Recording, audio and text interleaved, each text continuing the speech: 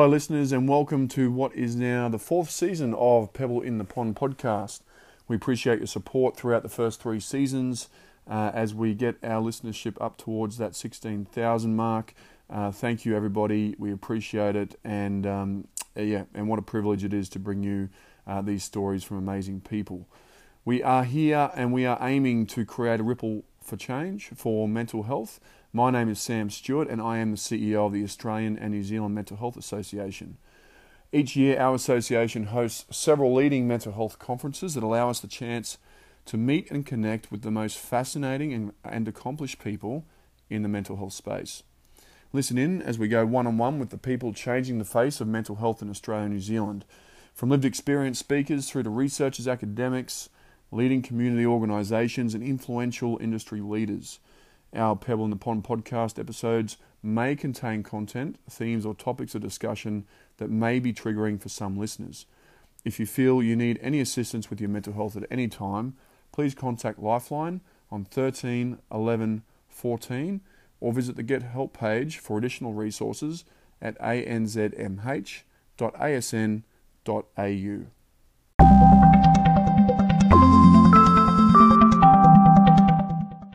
According to the He Ara Oranga report of the government inquiry into mental health and addiction, while the prevalence of mental distress among Maori is almost 50% higher than among non-Maori, Maori are 30% more likely than other ethnic groups to have their mental illness undiagnosed.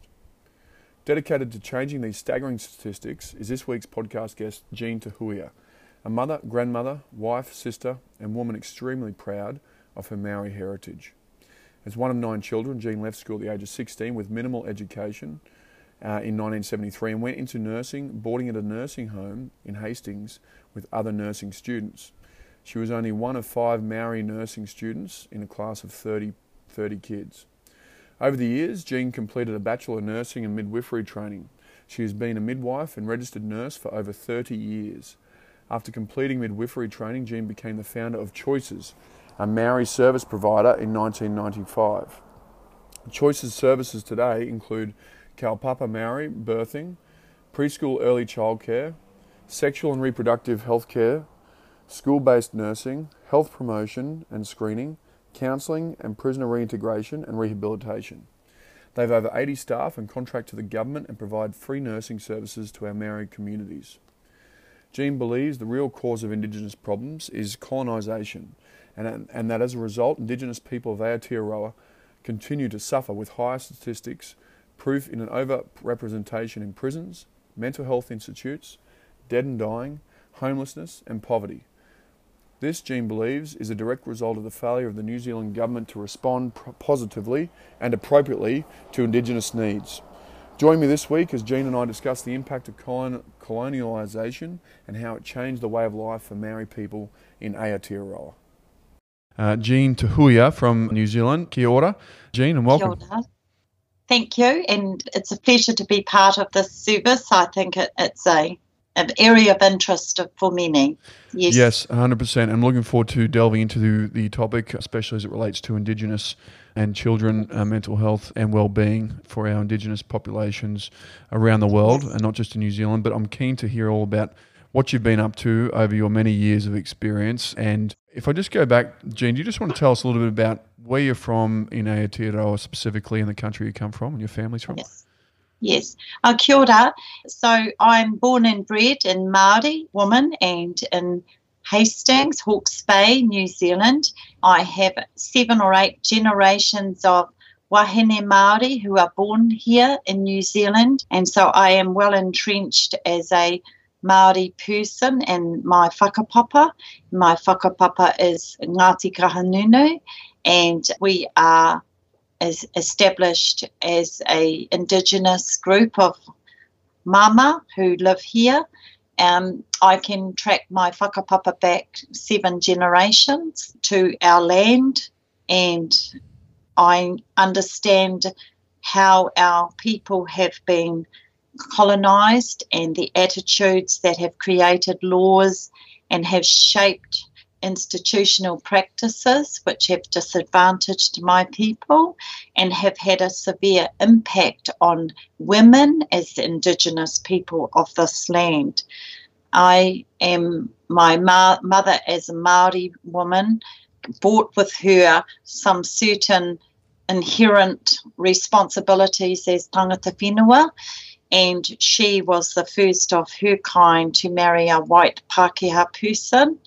And so I also understand the challenges and the dynamics that has resulted from being a half-caste person, and that my brothers and sisters and have also borne the burden of being multicultural, having an Indigenous mother and a white Pākehā father. And that brings with it many challenges that half-caste women have. I chose to marry another Indigenous person, a Māori man, and so my children are very entrenched in their Māori, their tikanga and their Indigenous responsibility toward their children and their land.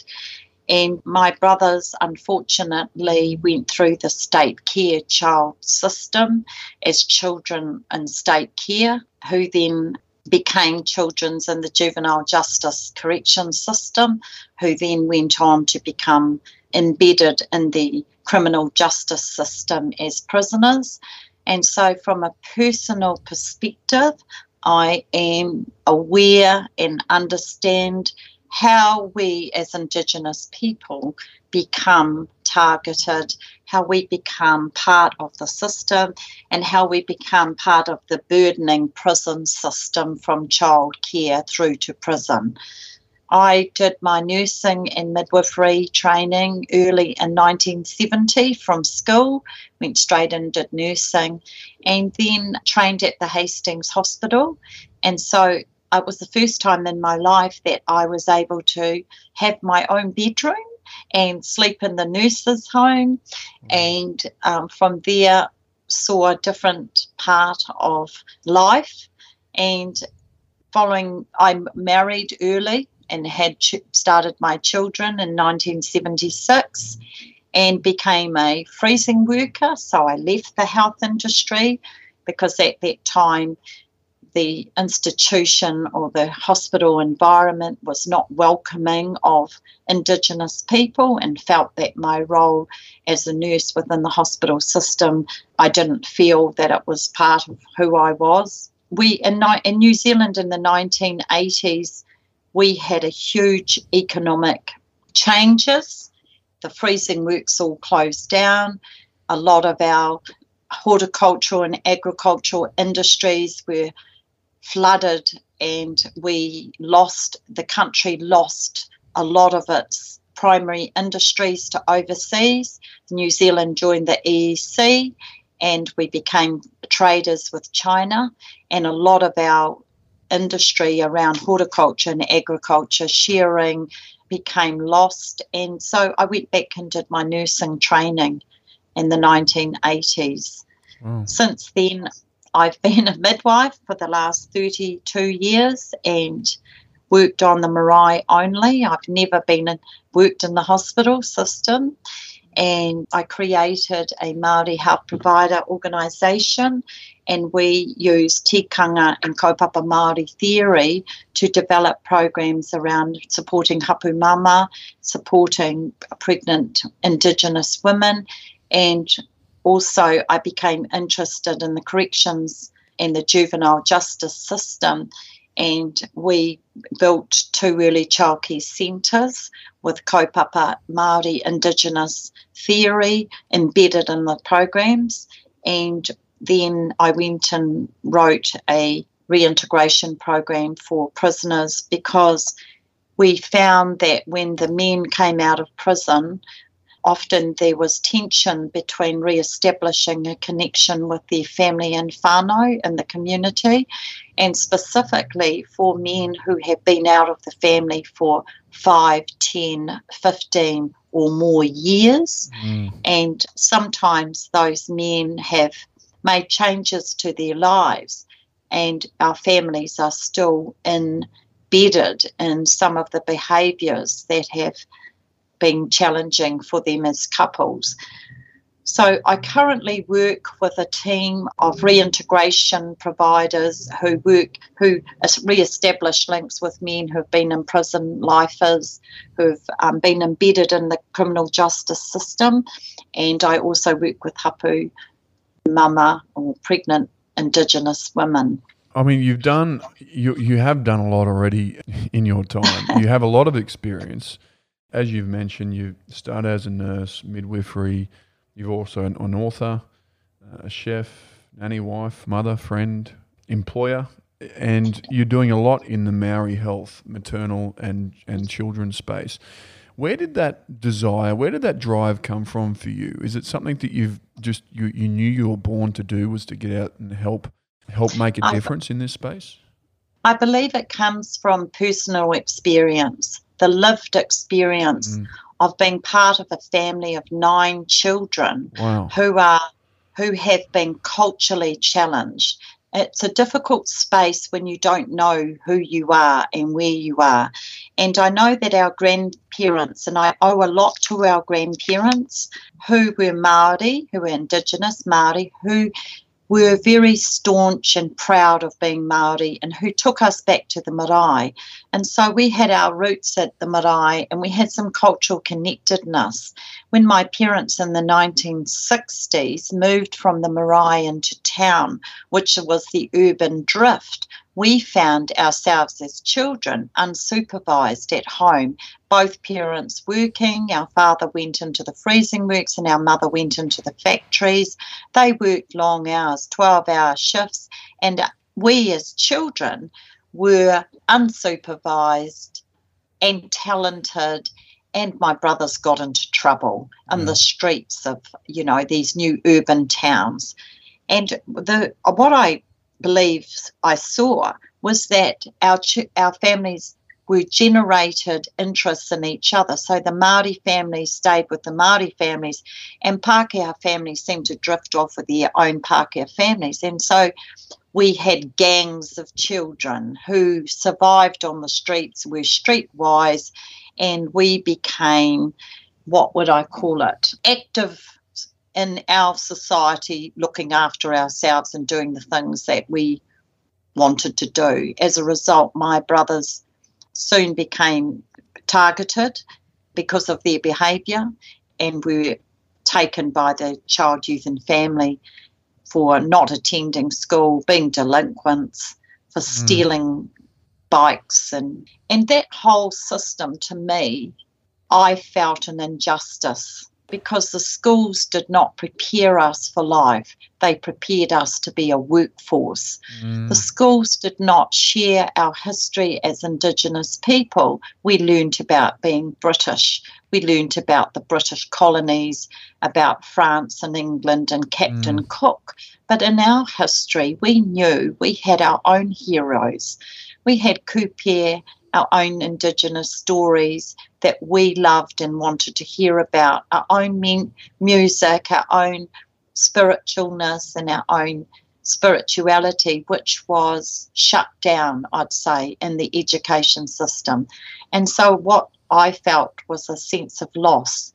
And unlike my brothers and cousins and many of my family members, I didn't join a gang. I didn't go out thieving. I didn't do a lot of what they did. I read books and I got more interested in society and why we weren't part of society, and it interested me. Well, you've done a lot of work in that area, and it's easy to tell where that stemmed from with your upbringing and how that passion's evolved over the time. Tell us about, with relation to the Māori people over in New Zealand, the discrimination that they've felt and received in the system over the years, and what your role has been, especially as it relates to the Māori women and the maternity. So we know that in 1769 Captain Cook came to New Zealand and founded what he saw was almost 200,000 native individuals living in New Zealand, Aotearoa. And the purpose of his visit has never been unclear to us. We believe it was to navigate the country to look for places that they could use as penal colonies and to source out the resources of this country, and they found everything they were looking for. We were fortunate in that they did not establish penal colonies in Aotearoa. However, they did see the seals, the fishing, they saw the wood, the timber, and within a very short space of time set out whaling stations around the country as an industry and negotiated access to the land with the local Māori that lived there, and also set up whaling stations, and as a result of which we had 71 years from when Captain Cook came and the establishment of colonial settlers that came here. And they were, in that time, intent on grabbing as much of the land as possible, which they did, by whatever means possible. And we understand that this behaviour was entrenched in colonialism. It had started in Canada in the 1600s. It had moved through United States of America. It had then transferred this behaviour to Australia, and New Zealand was now experiencing the same type of behaviour. We know that white women were not allowed to come to New Zealand. Isn't that interesting? In the first 71 years, they were banned from coming here. So the first white woman to set foot in New Zealand was a convict that escaped from Botany Bay. She jumped ship. She was an Irish woman, and she came over pretending to be a male. And so that was the first white woman in New Zealand. We know that in over that 71 years that many of the whalers and sealers took Māori women, Indigenous women, as their wives, had children with them. And so we had a mixture of descents of Māori Indigenous women who were having children to the British colonialists that came. When we look at how that happened also, we know that the missionaries came, and if you read the Rich List today, the New Zealand Rich List, they are the descendants of the missionaries.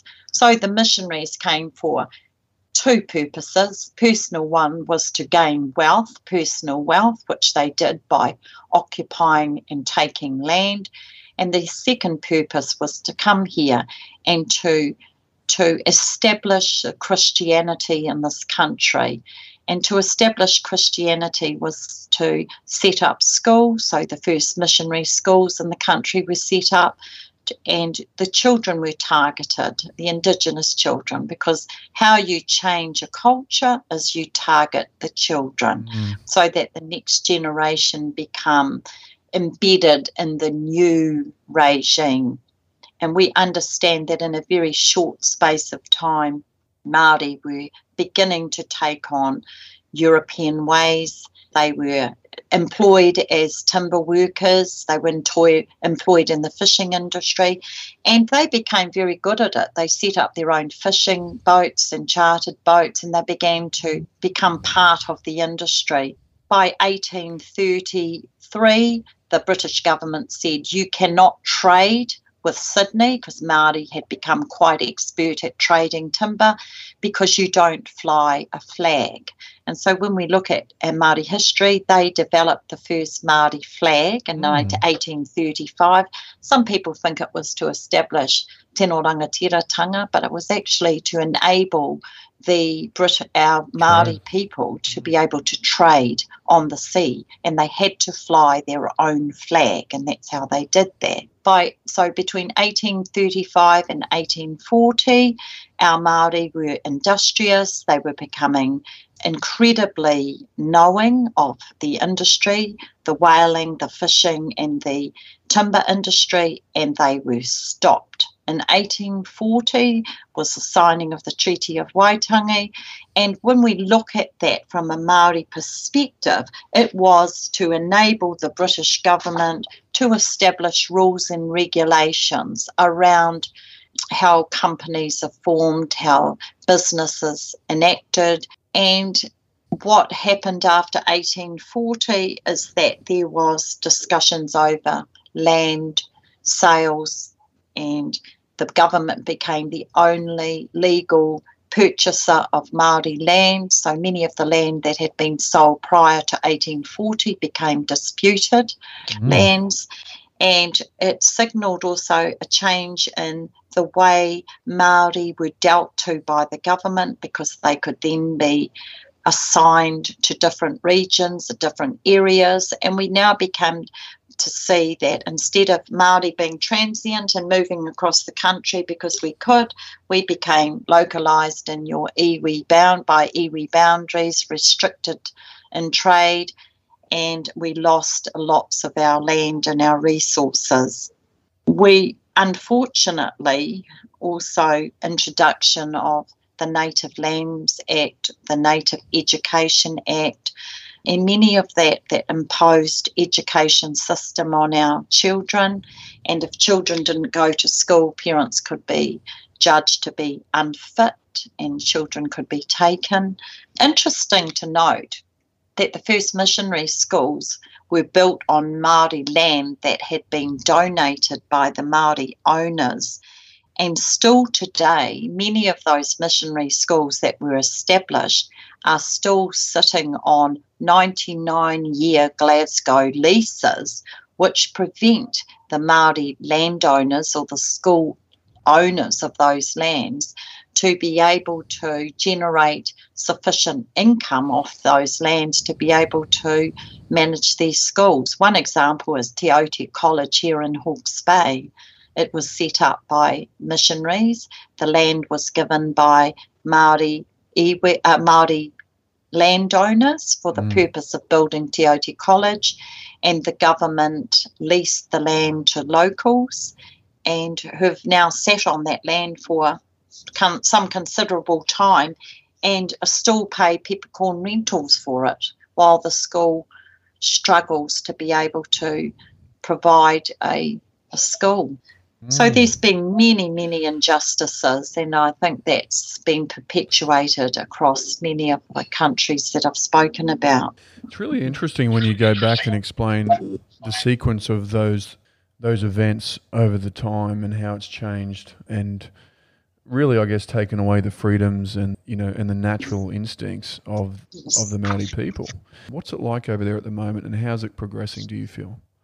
I think that the COVID epidemic has identified a number of opportunities, has also highlighted a number of disparities.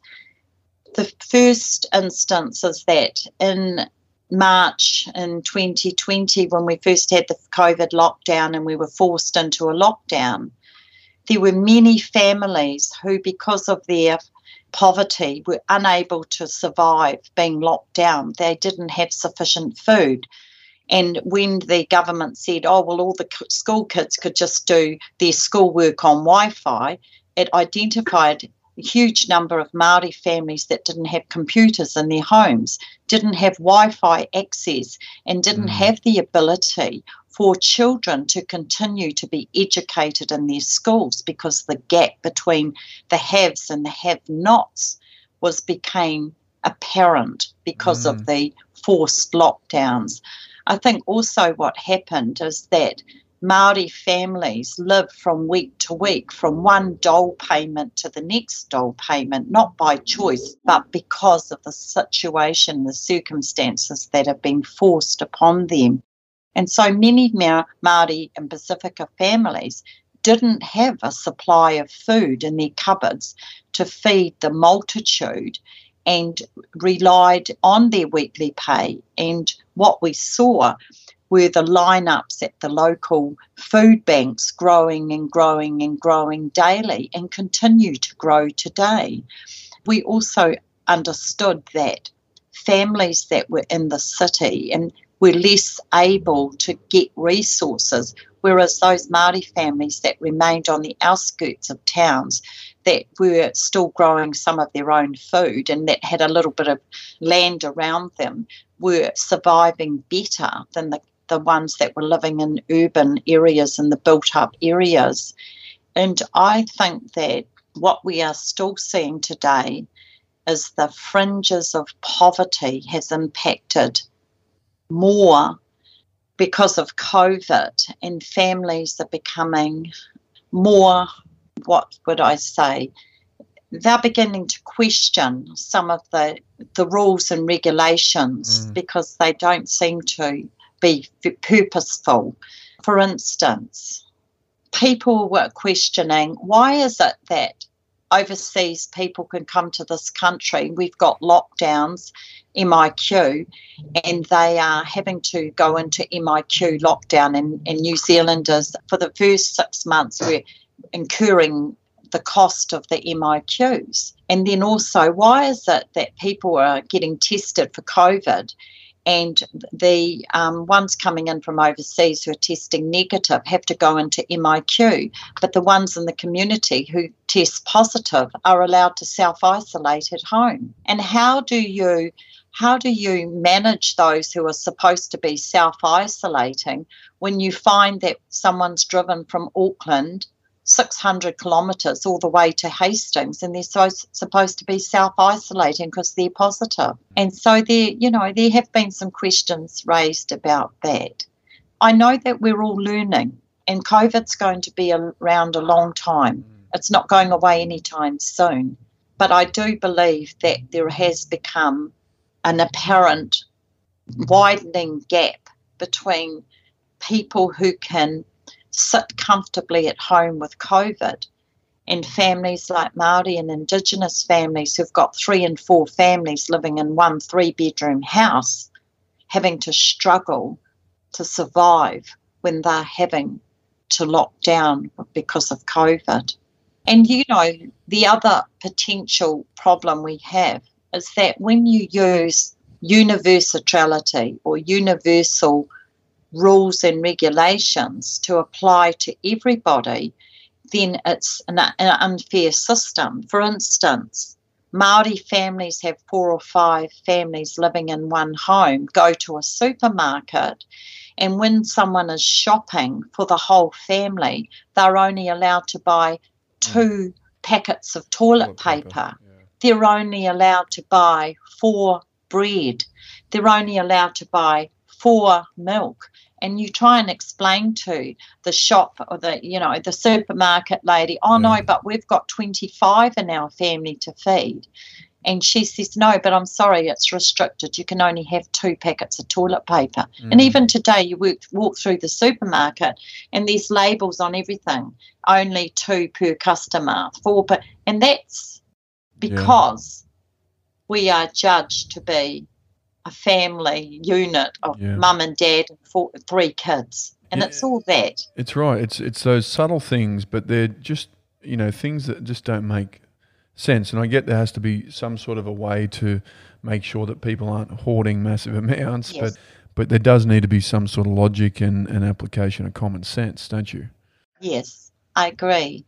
And what I think it feels as though is that the rules and regulations that are determined for us are made by privileged white people who don't understand the lived experience of poverty and don't have a real sense of what our families and how our families are suffering behind closed doors. And people say, family violence has gone up. And I say, well, it's no wonder. I'm not surprised by that. If you're forced to live in a situation of poverty and you lack the very essentials to survive, then your stress levels are going to go up. And that's normal. And I would say that would be normal for any family, whether you're Indigenous or not. How have you seen the treatment as it relates to Māori women and their kids? Have you seen, is there discrimination over there at the moment in the system? Is there? I absolutely believe that the Māori women are more discriminated against than any other. And that's the reason for that is, and that's typically part of colonisation, is that you undermine the mothers. And to undermine the mothers, you target them. And so from 1840, Māori women were undermined. The reason for that was so they could take their children.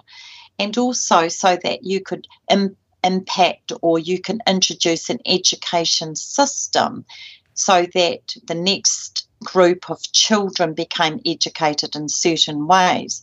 Now, Māori women have been excluded from that education system, and many of our Māori women today, for instance, if you look at the general ability for Māori women to generate income, they are the lowest paid in society, but they generally have the greatest responsibility to fund and feed their children, to fund for education, for instance, to fund their food, their accommodation for their children. I recently looked at the housing crisis in New Zealand. We've got a huge housing shortage in New Zealand.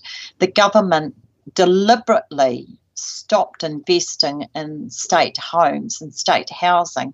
In fact, deliberately tore them down and didn't replace them for almost a decade. And so today we have this huge housing shortage, and we have families in social housing, and many of those, at least 45% of the families in social housing are mothers with their children. And so the impact of social housing and transiency on the children who can't attend school, and the fact that in this country, in New Zealand today, you have to have a fixed abode in order to register with a general practice or a GP. So if you don't have a fixed abode, you and your children are unregistered and you cannot get health care with a doctor, with a GP. So in order to have your children seen, if you need your children to be seen by a general practice or something, you have to take them to the hospital, to the A&E department, and sit there. And some of our family, our mothers with their children, sit there for up to 4 to 6 hours to be seen. And that's a huge problem also for contraceptives. So we know that Māori women are being targeted for medical sterilisation. They are going into hospitals and having babies, and they are tempted with LARCs, which are long-term action contraception, which are what are they? They are LARCs. They are inserted into the arms of women, jadals, or they are inserted into the women so that they become medically sterilised. Now, for some Māori women, and we see them in our clinics, who have the young girls have tried to dig them out, and they don't understand about the contraceptive and how they work. But if you're not enrolled with a GP, you cannot get free contraceptive in this country. And so I continually get people saying to me, you know, Jean, why do those young Maori girls have so many babies? You know, why do they keep having children when they can't afford them? And I say, well, the health system doesn't allow them to have managed contraception, and therefore they're having babies when they could choose not to. It's all that. It's the social issues. And we're still seeing, Jean, babies. I know there's a case this year that you're involved in as well with Indigenous women, Maori women, and their kids being taken away from them still. Yeah, so if we have to understand the system, in 1982, the government established Crown entities in 1982, which means that hospital boards, police, traffic departments, GPs, doctors, companies, organisations, Child, Youth and Family, Housing New Zealand, all became part of Crown entities under the Crown Entities Act. That established a ways and a means for those government agencies to talk to each other and to enable them to transfer information about their clients between their organisations without often the clients even knowing it was happening. And so then what happened is, under the Vulnerable Children's Act, which was established, people doctors, nurses, school teachers, early childcare people, people who worked in hospitals, if they felt that a child looked or was not being cared for in a manner which they felt was safe, they could make an unidentified and an anonymous complaint to the Department of Child, Youth and Families. And the department is then encouraged to seek an investigation. So what we find in our country today is that the nurses and the hospital personnel will often see or witness something in the hospital and not like what they see and make a referral for a child to child family. We also have what is now considered the greatest number of referrals through family violence. So in every hospital we now have family violence coordinators which work with the police department in each city, and the family violence coordinators are called to domestic violence cases, and where children have been present, there is an automatic notification to Child, Youth and Family, or Oranga Tamariki, where a child has been present. So what can then escalate the situation that if the mother is unemployed, if the mother is living in social housing, if she's got no income, if she's unsupported, if there have been multiple family violence cases, then the child is automatically taken. And what I see is there's been a deliberate culmination of policies.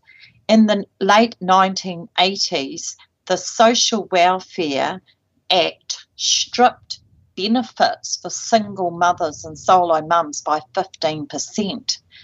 And so you saw a government activity that impacted negatively on the lives of single mums and their children and continues to impact negatively on them today.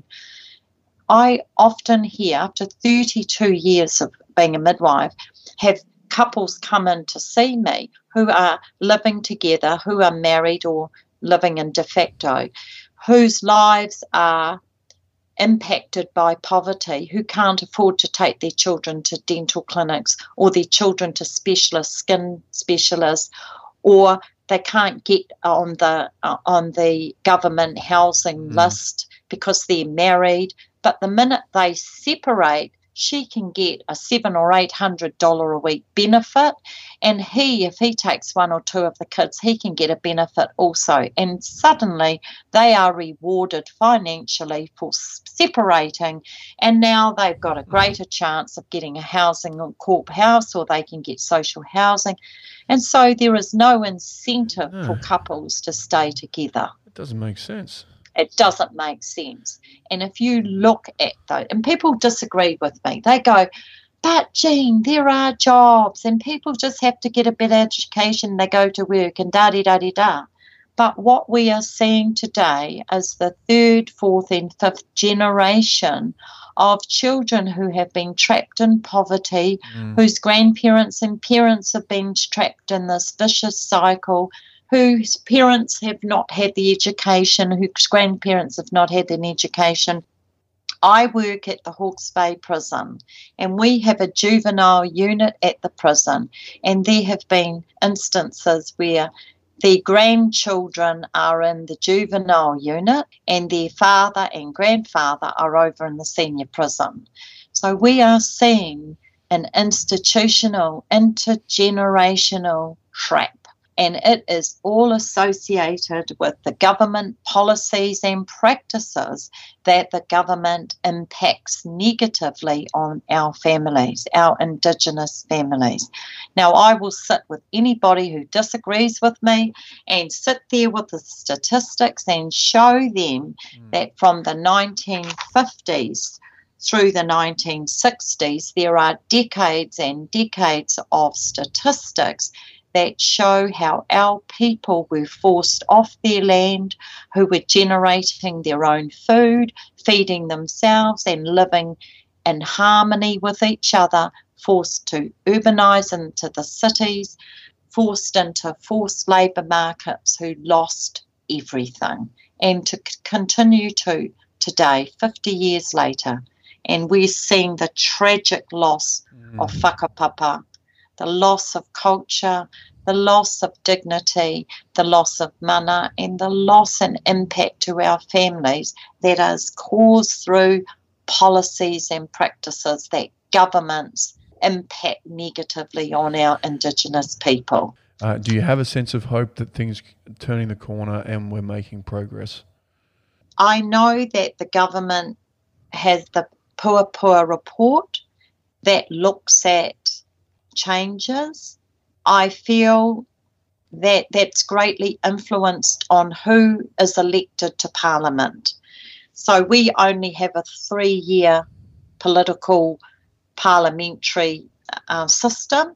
And so what I see and what it feels as though it depends on who's in. So if the Nats get in, this is going to happen. National, I'm talking about. If Labour gets in, might what happen. If the Greens get in, this might be what happen.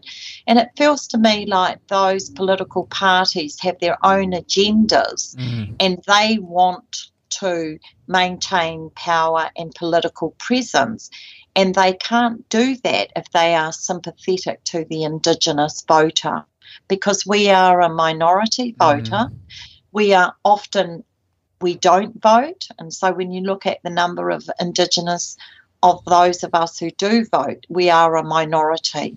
And so often the political will is not about what justice and social policy could do. It's more about the majority. That's where I feel there needs to be an independent. Yeah. We need to have an independent Indigenous government who looks after the 23% of us as Indigenous people.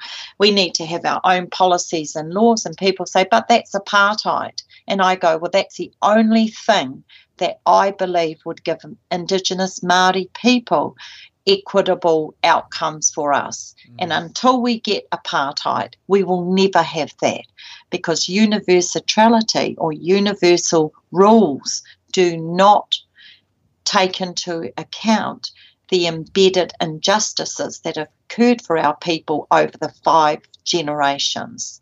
That is really interesting to understand the background of that, and it makes sense with what you're saying. Yes. For a couple of minutes, if you just want to tell us a little bit about Choices Health and the community service and what you're up to with that, because I think that's interesting as well. Well, I did my nursing, and my background is in psych nursing, so I worked in the Hastings Psychiatric Unit, and when I went to do my Bachelor of Registered Nursing, I kept my psych unit job and worked night shift, and it was a great opportunity to actually see a lot of the issues that affect our families. After completing my midwifery training, I wasn't successful in getting a job at the Hastings Hospital, and that might have had something to do with the fact that I'm a shit stirrer, and I call myself that, and I'm not willing to toe the line. And if I see an injustice, I'll speak out, and I don't care if it costs me my job. And so I came out of midwifery school, and the challenge for me was to work. And so I was the founder of our organisation, wrote a program to the Ministry of Health. And in 1994-95, I started Choices, which was targeting hapu pregnant Māori women and to be able to provide a midwifery service for them. So for the last 30-odd years, that's what we've been doing. We've grown our service. We have 2 early childcare centres. We have 100 tamariki come through our centre. Most of them are babies from our midwives. We have 5 Māori Indigenous midwives that work with us, registered nurses who work in the schools. We look after the Decile 1 schools, high Māori Pacific Island population in our schools, and we have programs that we work in the Hawke's Bay prison, working with our men who have been reintegrated back into the communities. We have a marae on the beach at Waimarama. We do the children's health camps, the school camps, and we are now, we're just pottering along, basically, just doing things differently by Māori for Māori. Yeah. and making noises. I was the midwife that went up to the Hastings Hospital in 1919 and refused to allow them to take the baby off the mother. And the reason we took a stand on that is that if you look at the Treaty of Waitangi, Article 2 states that Māori have a right to their kāinga and their taonga. So their kāinga are their homes, their taonga are their children. And if the government wants to intervene in that or to do anything to impact on that, they have to negotiate that with Māori. So it made sense to me that how can the government send in social workers within an hour of a baby's birth and take a baby off its mother at the birth without telling her they're coming to do it? And what really pissed me off was that between 2015 and 2019, and we're not really sure about the numbers here, we believe there was some 945 odd newborn babies taken off their indigenous mother, Māori mother, at their birth. But when we approached Oranga Tamariki and asked for the figures, they couldn't tell us because they don't keep a track of the numbers. And the only way we could find out how many children, newborns, were actually taken was that every DHB holds a figure for how many newborns are taken at that individual DHB. So we tried to add up all the numbers of children. Wow. And we got to some 945 children, newborn babies. And what astounds me is we've still got mothers between 2015 2019 don't know where their babies are, don't know where their newborns are. And also under the Adoption Act, we know, under the current Adoption Act, we know that you can adopt a baby without the mother's and father's knowledge or permission. And so there's been a current review of the current Adoption Act in New Zealand, but I personally believe some of those newborns between 2000 and 2015 and 2019 have been deliberately taken off the Indigenous mothers and have been adopted without the mother's knowledge or consent and have left the country.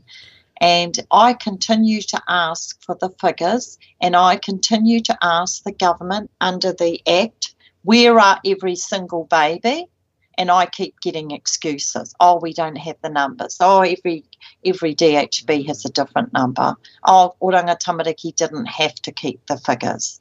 And I even asked how many were adopted, and which has been a question. Forced adoption is an issue which I believe every Indigenous country, America, Canada, Australia, New Zealand, have been impacted by that insidious Adoption Act and forced adoption. Yeah, so that's incredible, bee in my bonnet. You mentioned almost 200 kids, Indigenous kids have been taken almost per year between 15 and 19 off their mothers at birth, which is, again, something that, I mean, as a mother, you just find that horrific, wouldn't you? Like that's, and we know you're doing it. It's the topic of my PhD.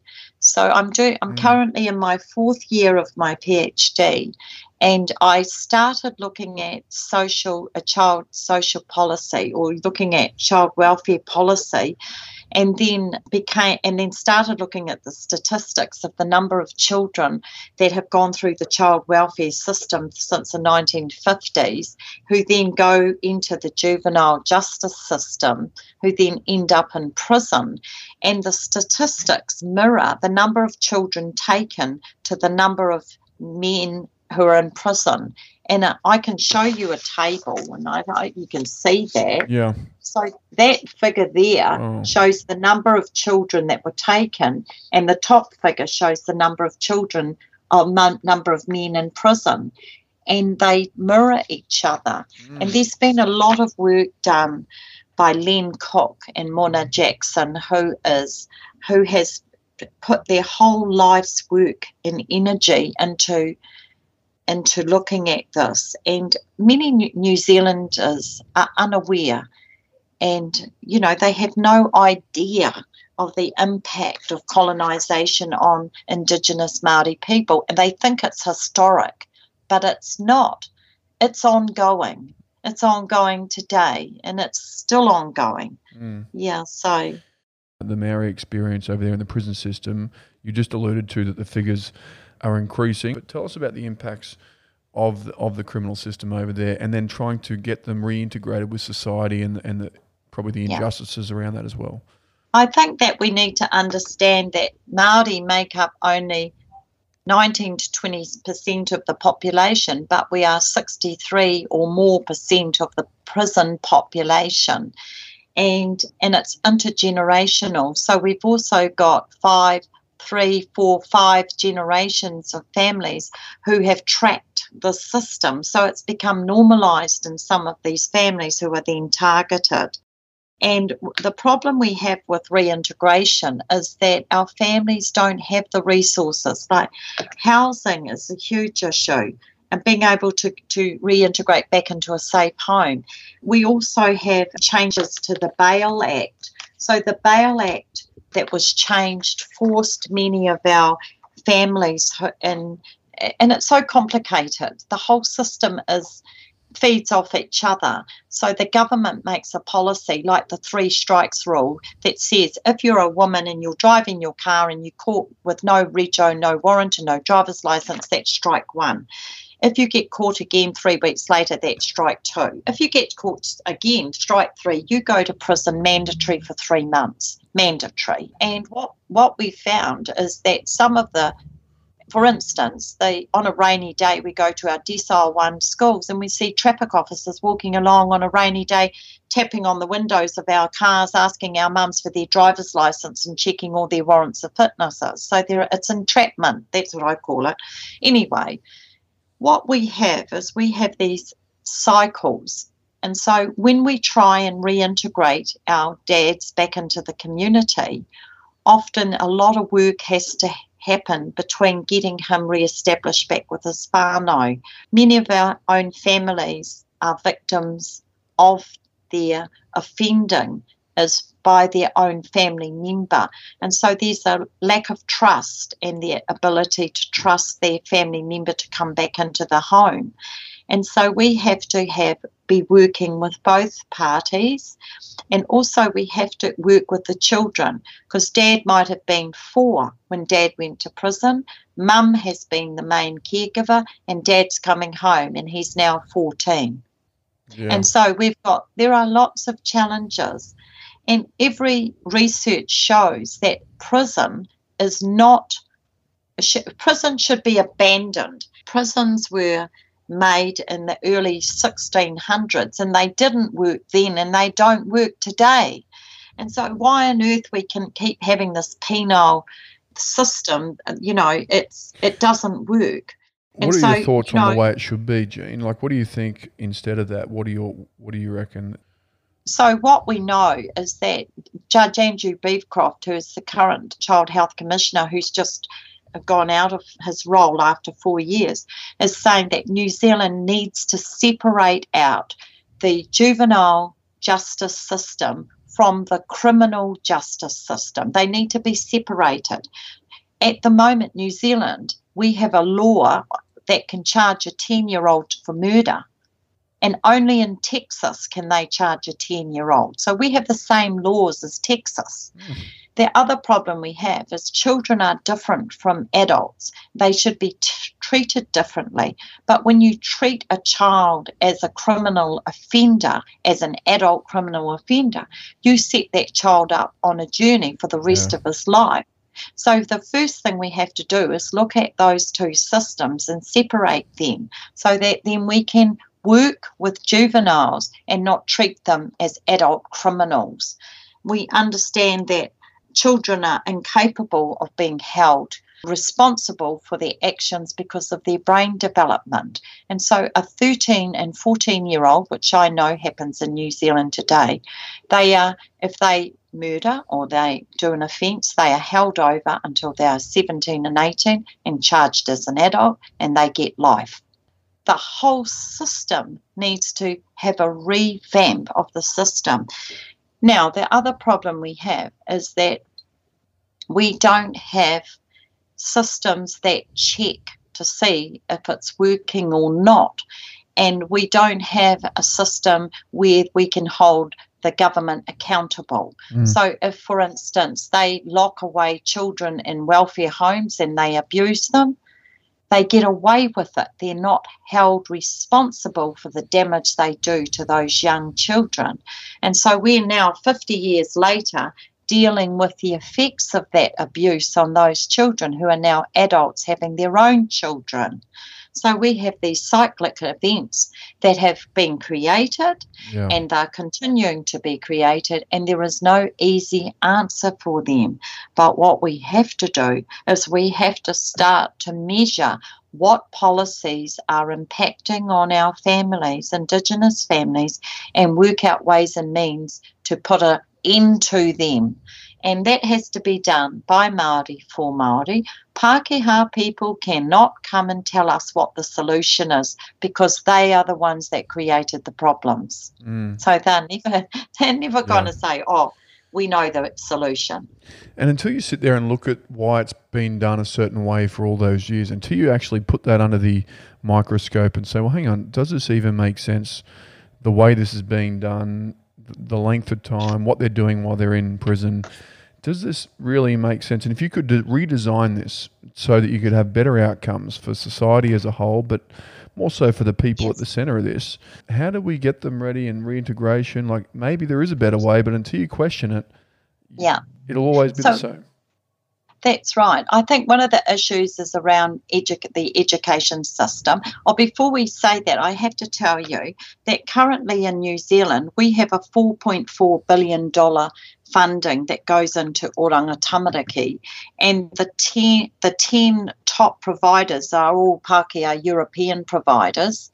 And for instance, Youth Horizons get something like $26 million a year. We know that we've got about 3,500 to 3,800 children in care or under Oranga Tamariki. And I keep saying, why don't we just get the $4.4 billion and give it to those 3,800 kids and send them home to their parents? Some families have got 3 and 4 children, so if they get their money and split it up amongst all of them, they'll have enough to buy a house. And over the next 5 years, we can continue to give them the $4.4 billion. And I bet you, the number of children who need that care will go down, as well as the offending will go down, and we will have a solution that is whānau-based, that has been designed by our families for our families instead of having others tell us what the solutions are.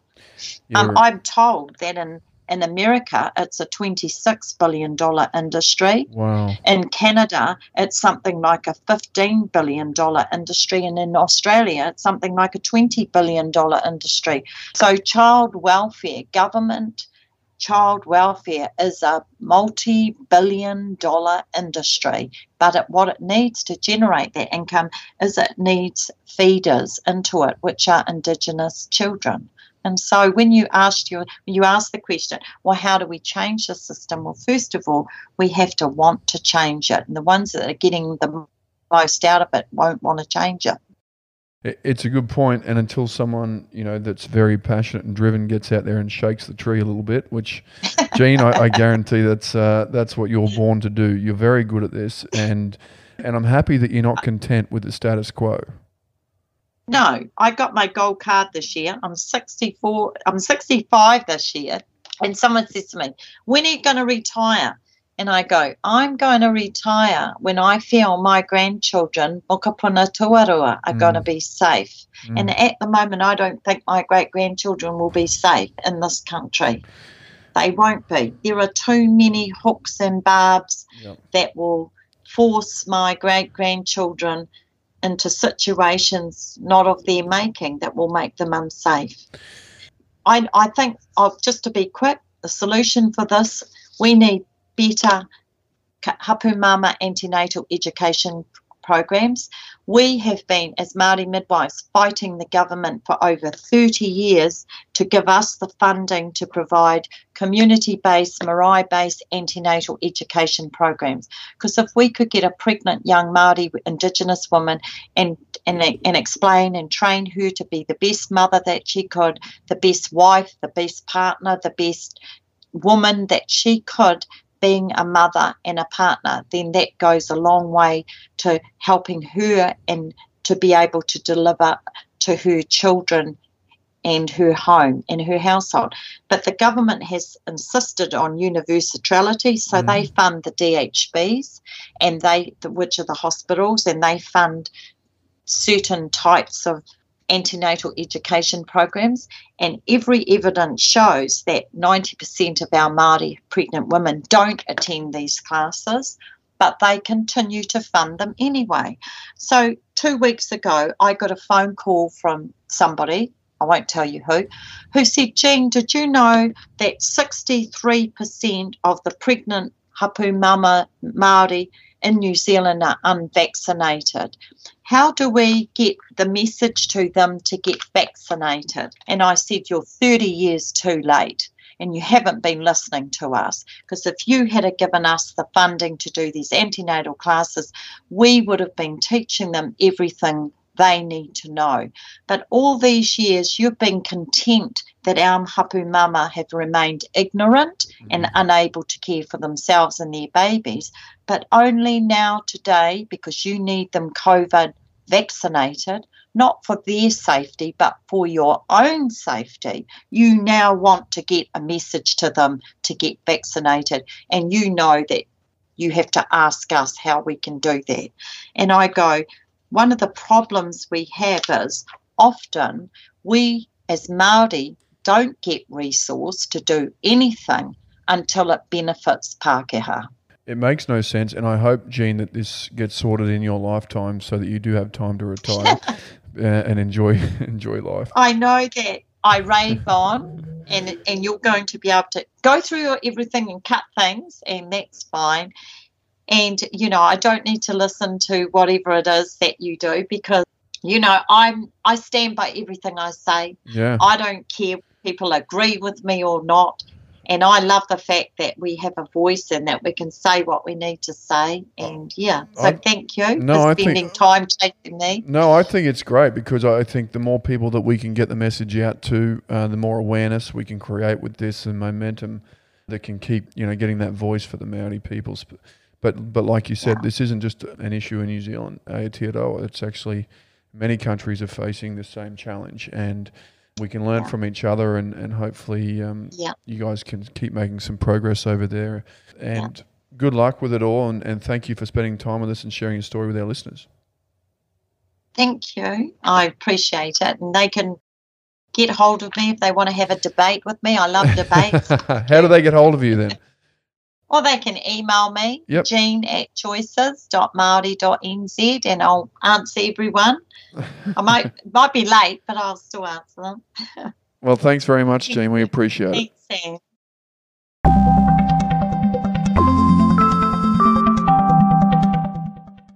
Is there someone working in mental health who you'd like to be featured on the podcast? Are there more questions you want the answers to? Let us know what you want to hear. Get in touch with us by emailing any podcast suggestions to membership@anzmh.asn.au. And be sure to stay up to date on our socials at ANZMHA on Facebook, Twitter and LinkedIn. Thank you very much for listening, and we look forward to sharing our next conversation.